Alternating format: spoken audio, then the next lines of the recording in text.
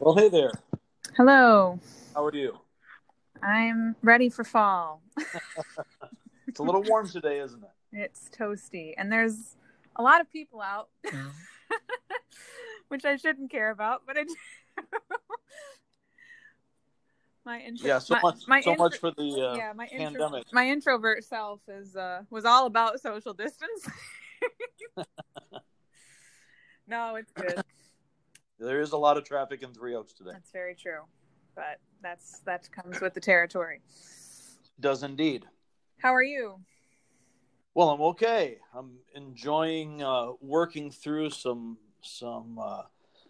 thoughts on conflict among Christians, and as we look at the text from Acts, the end of Acts 15 into the beginning of 16, we see Paul and Barnabas have a bit of I want to call it a falling out, but it doesn't really appear to be that. They have a disagreement that ends up dissolving their partnership in the work, but they don't seem to have any animosity. They work through this, even though it's called a sharp disagreement in Acts 15:39.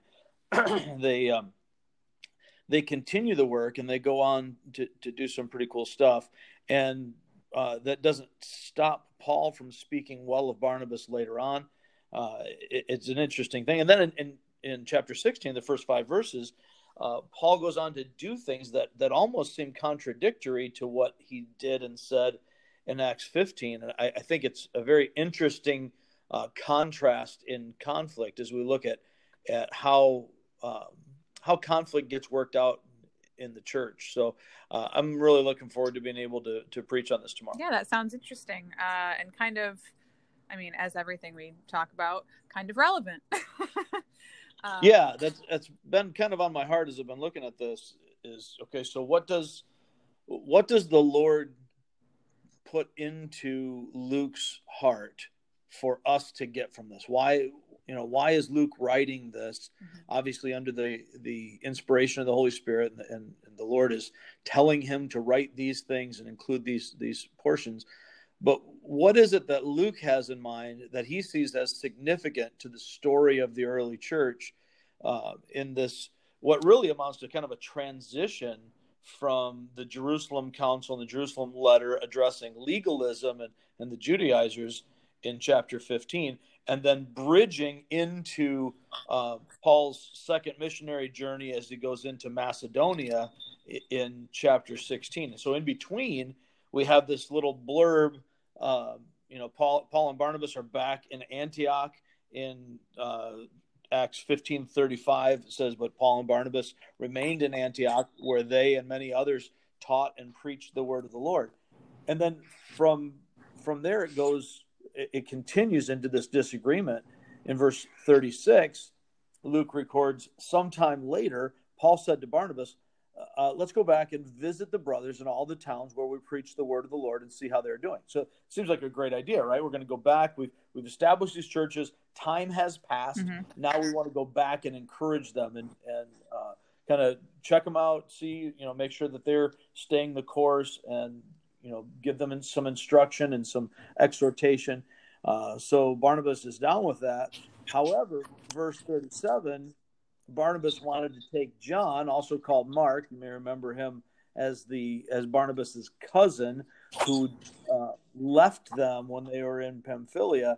They on the last missionary journey, he started out with them. Then partway through the journey, he turns back and goes to Jerusalem. And we're not given a whole lot of detail about that at that point, although Paul will later on call it a desertion. But Barnabas wants to take John Mark with them, verse 38, but Paul did not think it wise to take him because he had deserted them in Pamphylia and had not continued with them in the work. They had such a sharp disagreement that they parted company. Barnabas took Mark and sailed for Cyprus. They had together set up churches there in Cyprus and a variety of cities. But Paul chose Silas, who had come down with them from Jerusalem, had returned to Jerusalem, and apparently was back here in Antioch ministering with them. Paul chose Silas and left, commended by the brothers to the grace of the Lord.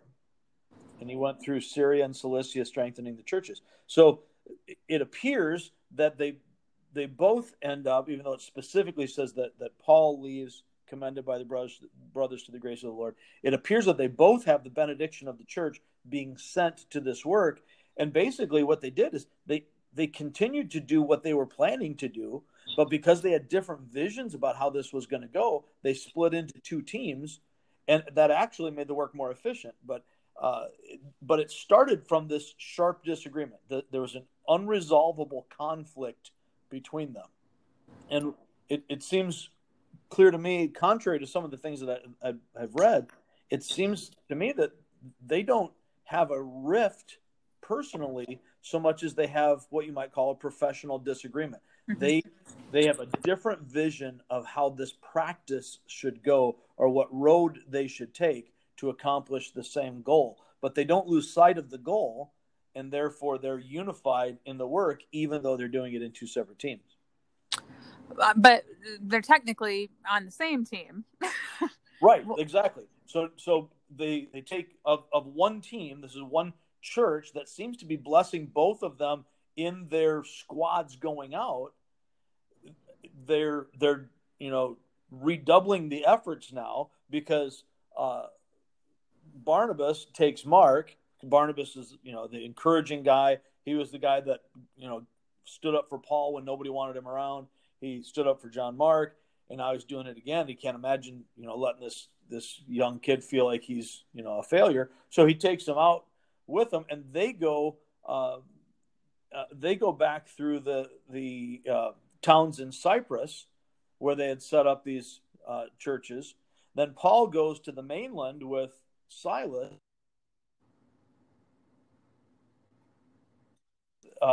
With all those things, the result in verse 41 is that the churches are strengthened.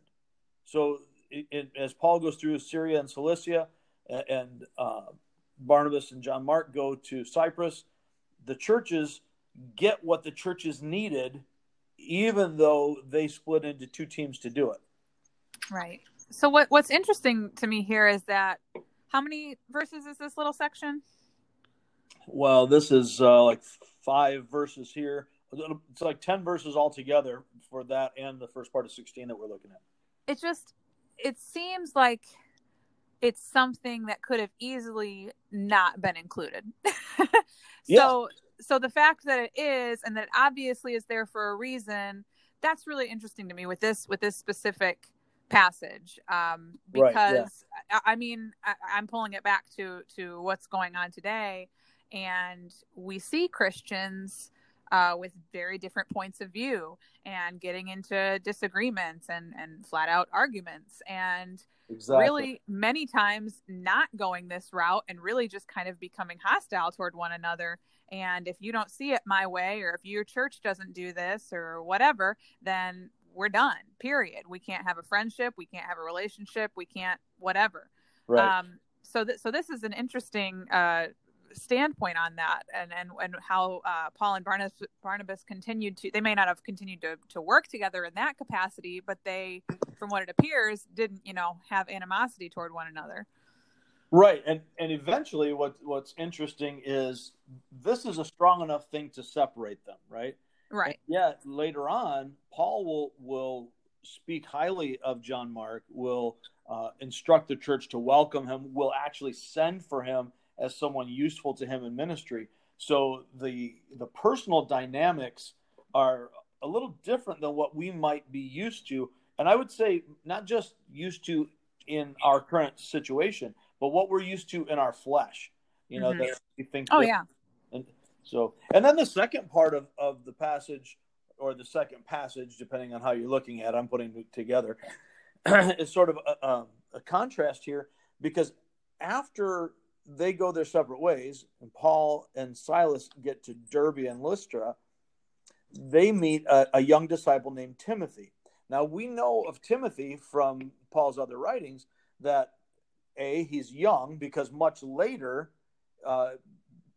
as he's pastoring, Paul then, looking at Timothy probably in his 30s or 40s by that time, says, don't let anybody look down on you because you're young. So now here, as he's picking him up, here's a young brother who comes from a mixed background. His mother was a Jewish believer. His father was Greek. And so while he didn't want, I had read something about, I can't remember what commentator it was, saying that Paul, was really looking for more experience than what John Mark had.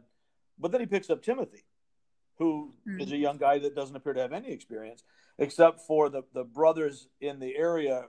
He spoke well of him. He's got a good reputation among them. So he wants to take him along. And what really kind of, flips your wig here as you're going along is in verse 3, it says, Paul wanted to take him along on the journey, so he circumcised him because of the Jews who lived in that area, for they all knew that his father was a Greek. And you're reading that as like, what? Didn't we just have all of chapter 15 devoted to this? That those who were coming in, wanting people, these Gentile believers to be circumcised, that got Paul and Barnabas so fired up that they go back to Jerusalem and have this whole thing, this whole debate, controversy. They get a letter from the leadership council. They take it out to the churches saying that people don't have to be circumcised. And yet here, right out of the gate, he has Timothy circumcised. And then they travel from town to town. In verse 4, they're delivering the decisions from the apostles and elders in Jerusalem, which talk about not needing to be circumcised. And verse 5, the same effect here that we see in the previous paragraph, that the churches were strengthened in the faith and grew daily in numbers. This is all just very interesting to me. Yeah.